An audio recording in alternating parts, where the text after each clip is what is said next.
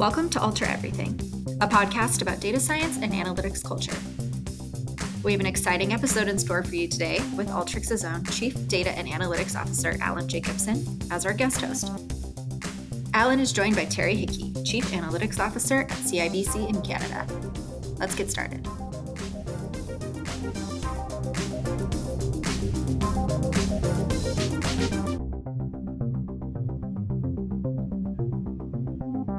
Okay, so hi Terry, I'm Alan Jacobson. I'm the Chief Data and Analytic Officer here at Alteryx, and I am really excited to get to be on with you today.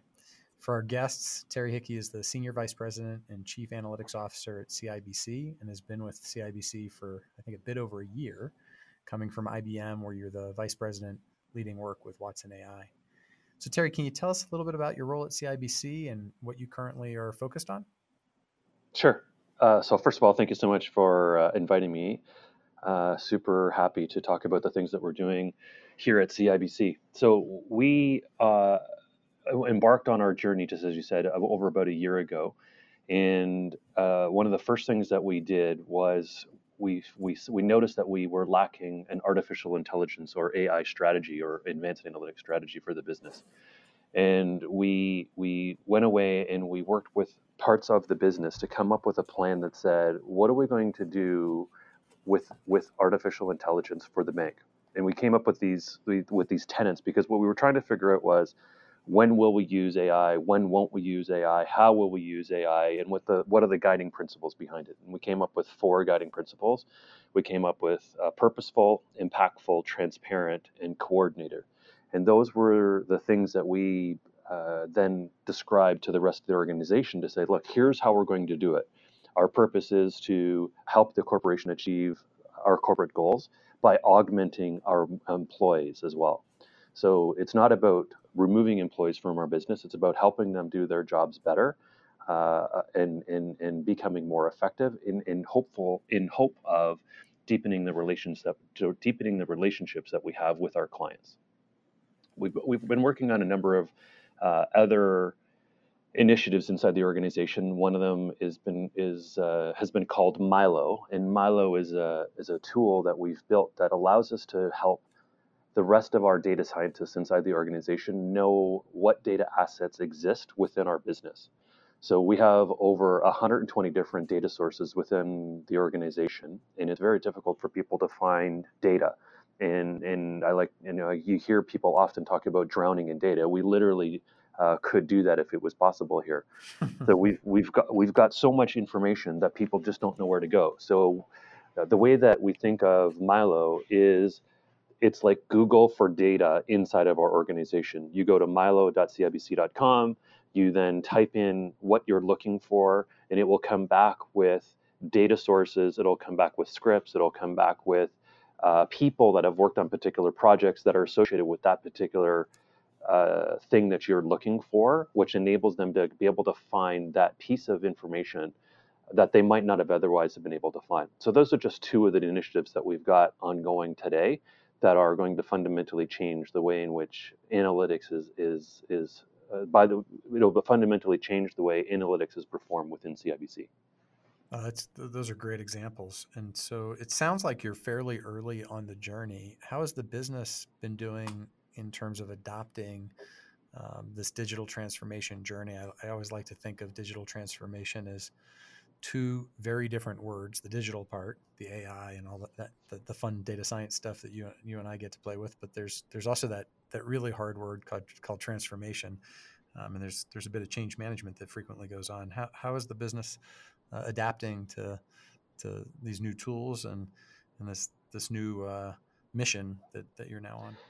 So the thing that we've been doing, because it's so new, we've tried to take a little bit different approach because of where we are on the adoption curve. So I like to talk to my team and my business partners about snacks, not meals.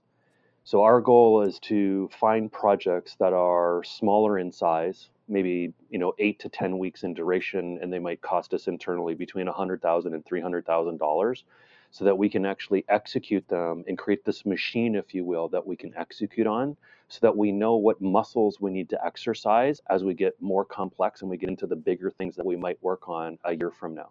So that model or that approach has served us extremely well. And the other part that we've attached to this execution strategy, if you will, is that everything that we do has an associated business case. So we're not out doing POCs for the sake of doing POCs.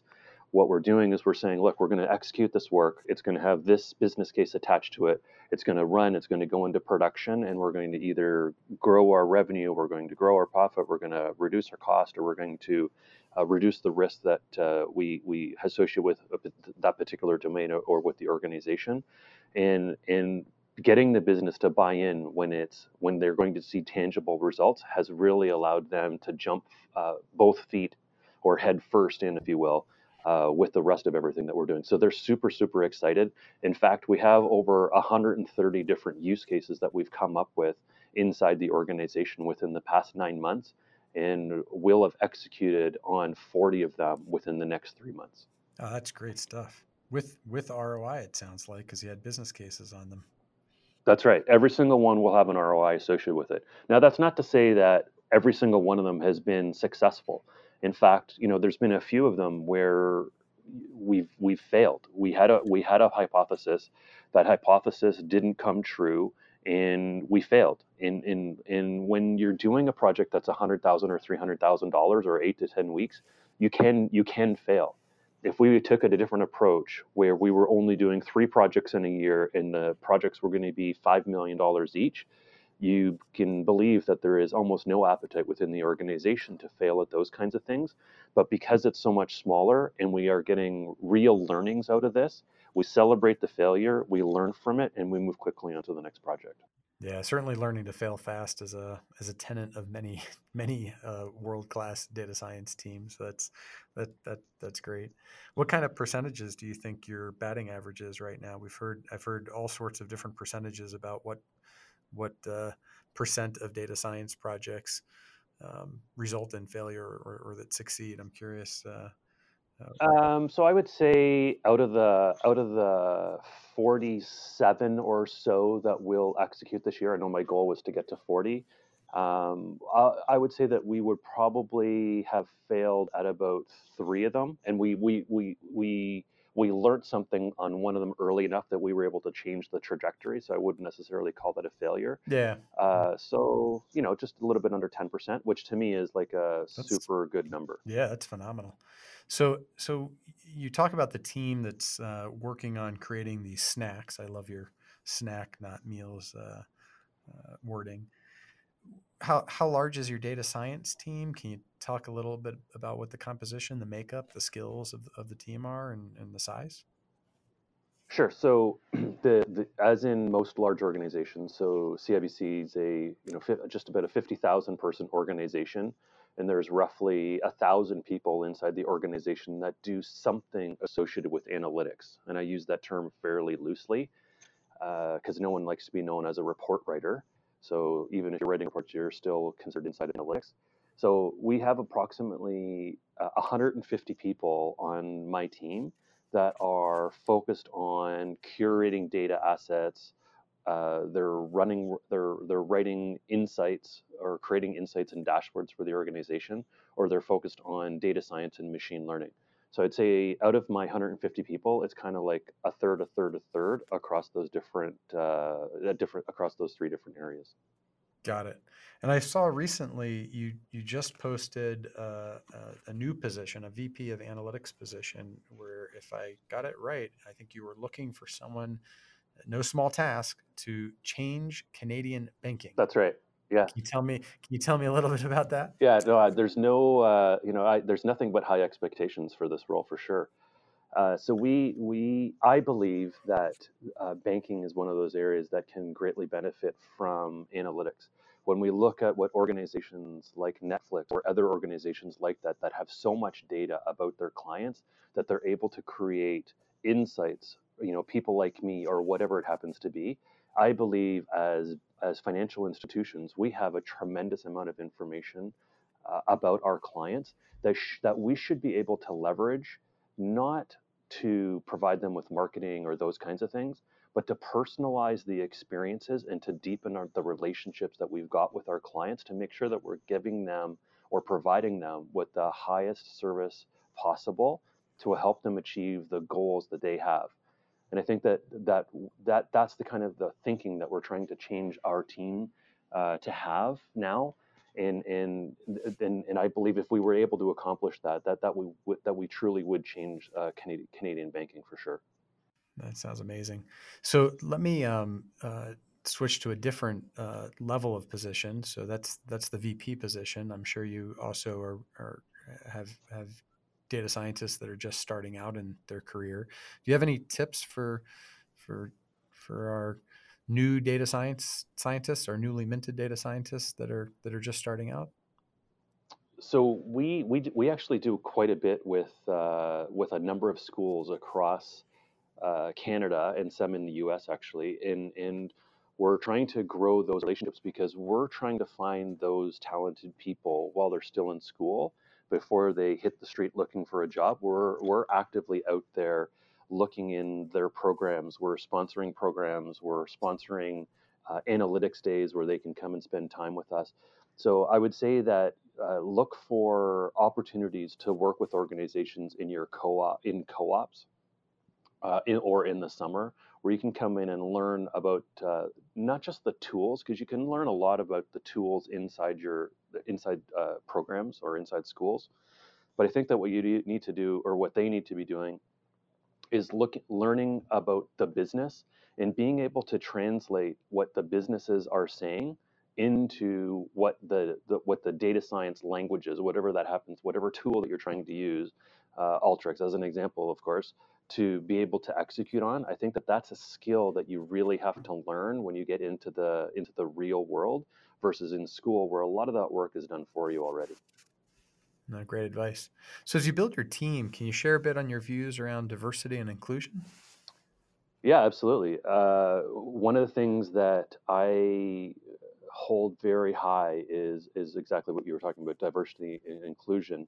And I stood up in front of my team, I guess it was about 9 months ago, and I came up with some tenets and said, look, I'm not going to wait for HR and come by and tell me that I should be diverse and inclusive. I said, here's the things that I'm going to stand up in front of 400 people and say, here's what I'm going to do.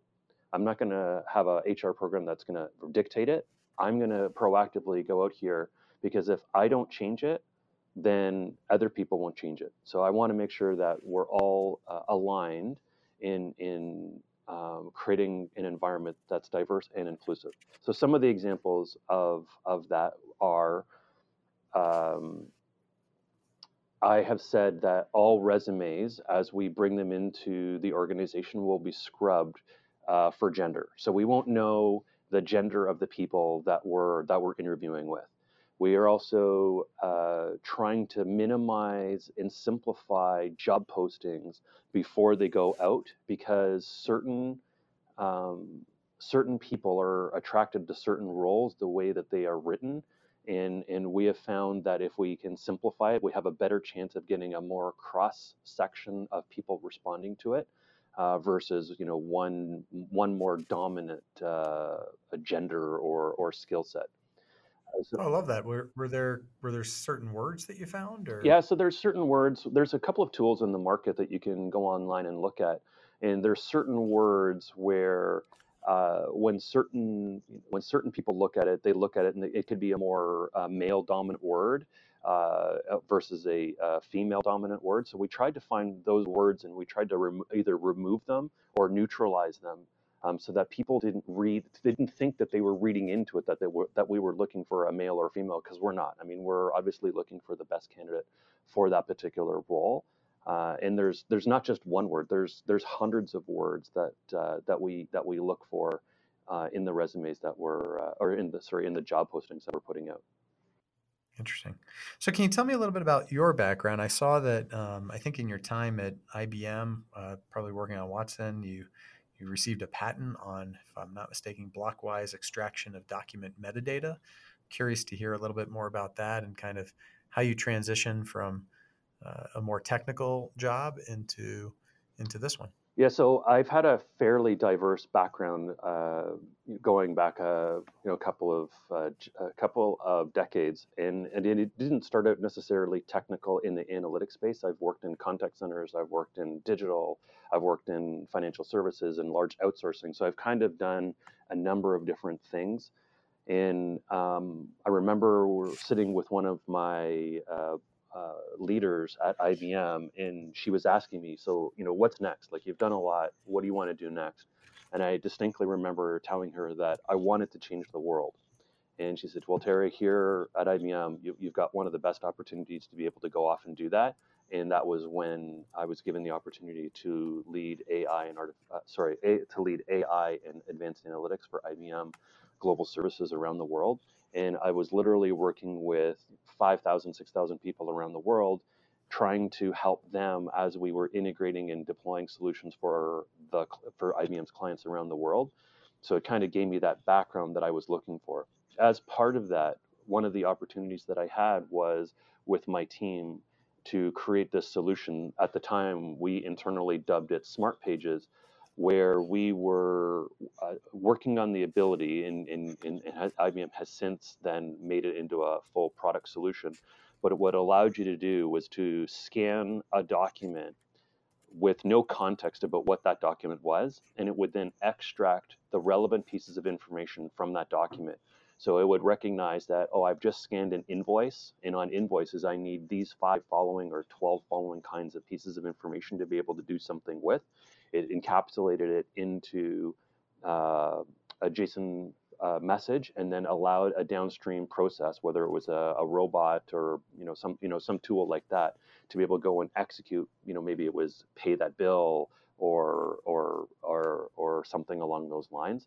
So that's where the blockwise extraction came into play, where we were looking for patterns around how were things like addresses, or how did words relate to each other without knowing what those words were in advance of each other. And it's really interesting. And what really comes to home is when we knew we had something that was special, that we were able to take documents that were in Italian or German or French, that we were able to put in front of the machine and in front of people, and it was able to extract those pieces of information. Even though it didn't understand the words on the page, it knew that this word and that word, because of their proximity to each other, because of, one was caps and one was underlined or whatever it happened to be, that they were related to each other. So that's what that particular patent was for. And there were, I believe, 6 other patents as part of that product that we had created as well. Yeah, I love that moment where you see it actually come to life and work. We frequently call that the thrill of solving, and it sounds like you certainly had that moment in that example. Oh, absolutely. It's a great feeling to look at this thing that you've created, and it's not that it's thinking on its own, but it almost looks or it seems like it is. It was fantastic. So when you look out over the horizon, are there any kind of new technologies that you think will be the next big thing, whether it's for banking or AI in general? I think that there's a lot of technologies that we already have today that we haven't grasped the entire functionality of inside of our own organizations. So I'm sure that there will be new technologies that come over the next little while. But I think that we still haven't gotten our hands around what we need to be doing with what we've got. Yeah, I Whether it's totally agree. natural language processing or visual recognition, I think that those environments or those capabilities will continue to expand, but we're only scraping the surface as it relates to those today. I do think that there will be transformational things that come along in the future, and the ones that are going to make the biggest impact are the ones that are tailored specifically for a particular industry.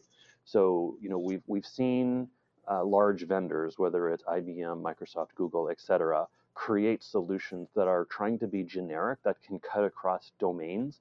And I think that some of the adoption of technology that we've seen related to artificial intelligence or machine learning haven't taken off as quickly as they could have, had those organizations built tools or products that solved a specific problem in banking, or solved a particular problem in credit cards, or something along those lines.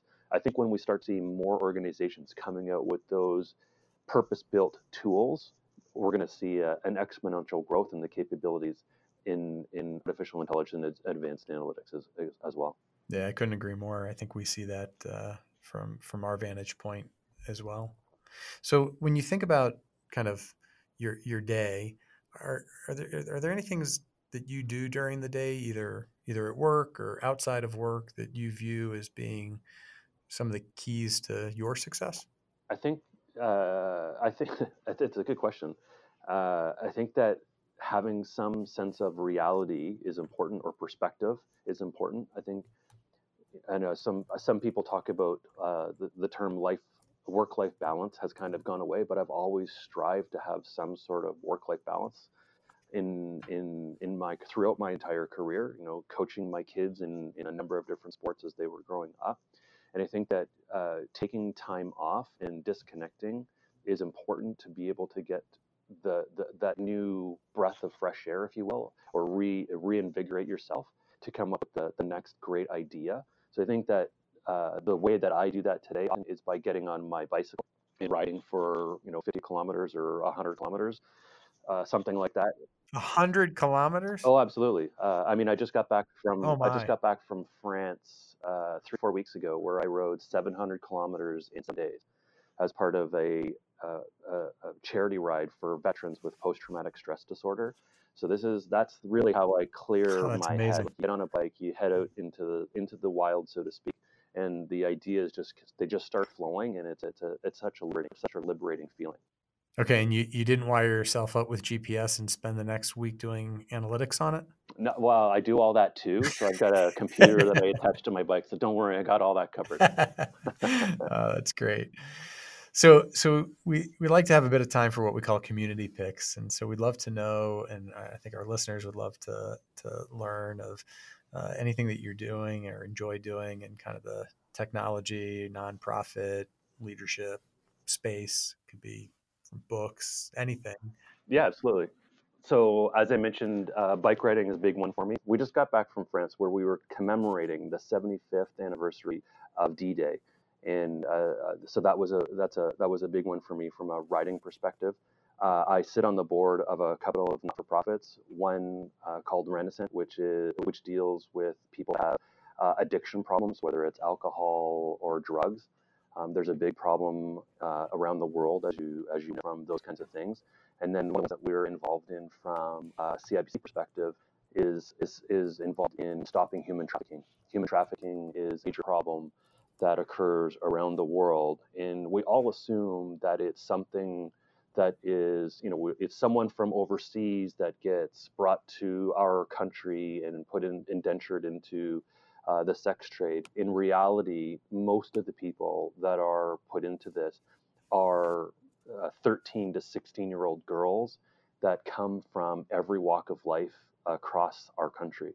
They could be daughters of lawyers or policemen or policewomen. They could be bankers. It is non-discriminatory, and we're working a lot with organizations, the police and other organizations, to try and stop human trafficking because of the impact it's having on the general public at whole. And what a great cause to support. Yeah, absolutely. Absolutely. So I'd be curious if people wanted to get involved in one of those orgs, where might they find out more about it? So all of them have an associated website. You can go to renaissance.ca. You can go to woundedwarriorcanada.ca, and on for human trafficking, you can look at Covenant House. There's one other one that we're working on from a CIBC perspective, and we've kind of coined it Data for Good. And I know there are organizations out there that have a similar kind of title, but that's where the people on my team and across the CIBC organization are looking for organizations where we can go and help them. So I say that my team, and it's not just my team, it's obviously people with the analytic skills that are listening to our podcast today, that I believe that our teams have superpowers. They are the modern day superheroes that can fundamentally make a difference for organizations.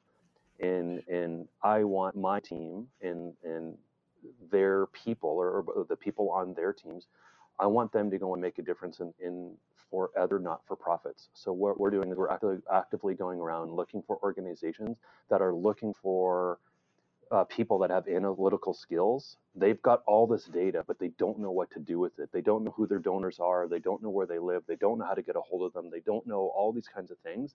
And if we can come in with a team of 4 or 5 people and sit with them for an afternoon and give them these insights that are going to help them make a difference for whatever cause that they're doing, we think that that's absolutely well worth it. And that's one of the big things that we've got our team working on this year right now.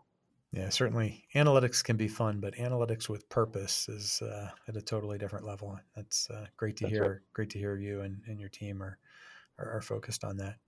So we'll end with something maybe a little bit lighter. Can you tell us something that maybe very few people or maybe nobody knows about you? I would say that one of the things that most people don't know is that I grew up all over the world. So I lived in Venezuela. I've lived in a couple of different parts of Spain. I've lived in a couple of different parts in Switzerland. I lived in the UK for a bit. So I've as a child, I had never lived in the same house up until the time I got married. I had never lived in the same house for more than 2 years from the time I was born. So we were constantly on the move, and no, my parents weren't hunted by police or anything like that. My father worked for General Motors at the time, and we just ended up going to wherever they needed them the most, somewhere in the world. So if you could take a vacation anywhere in the world for your next vacation, where would it be? So our favorite place on the planet is Hawaii, and we've been there quite a bit. But the one thing that I haven't done that I really, really want to do is go on a safari in Kenya. So that would be the one.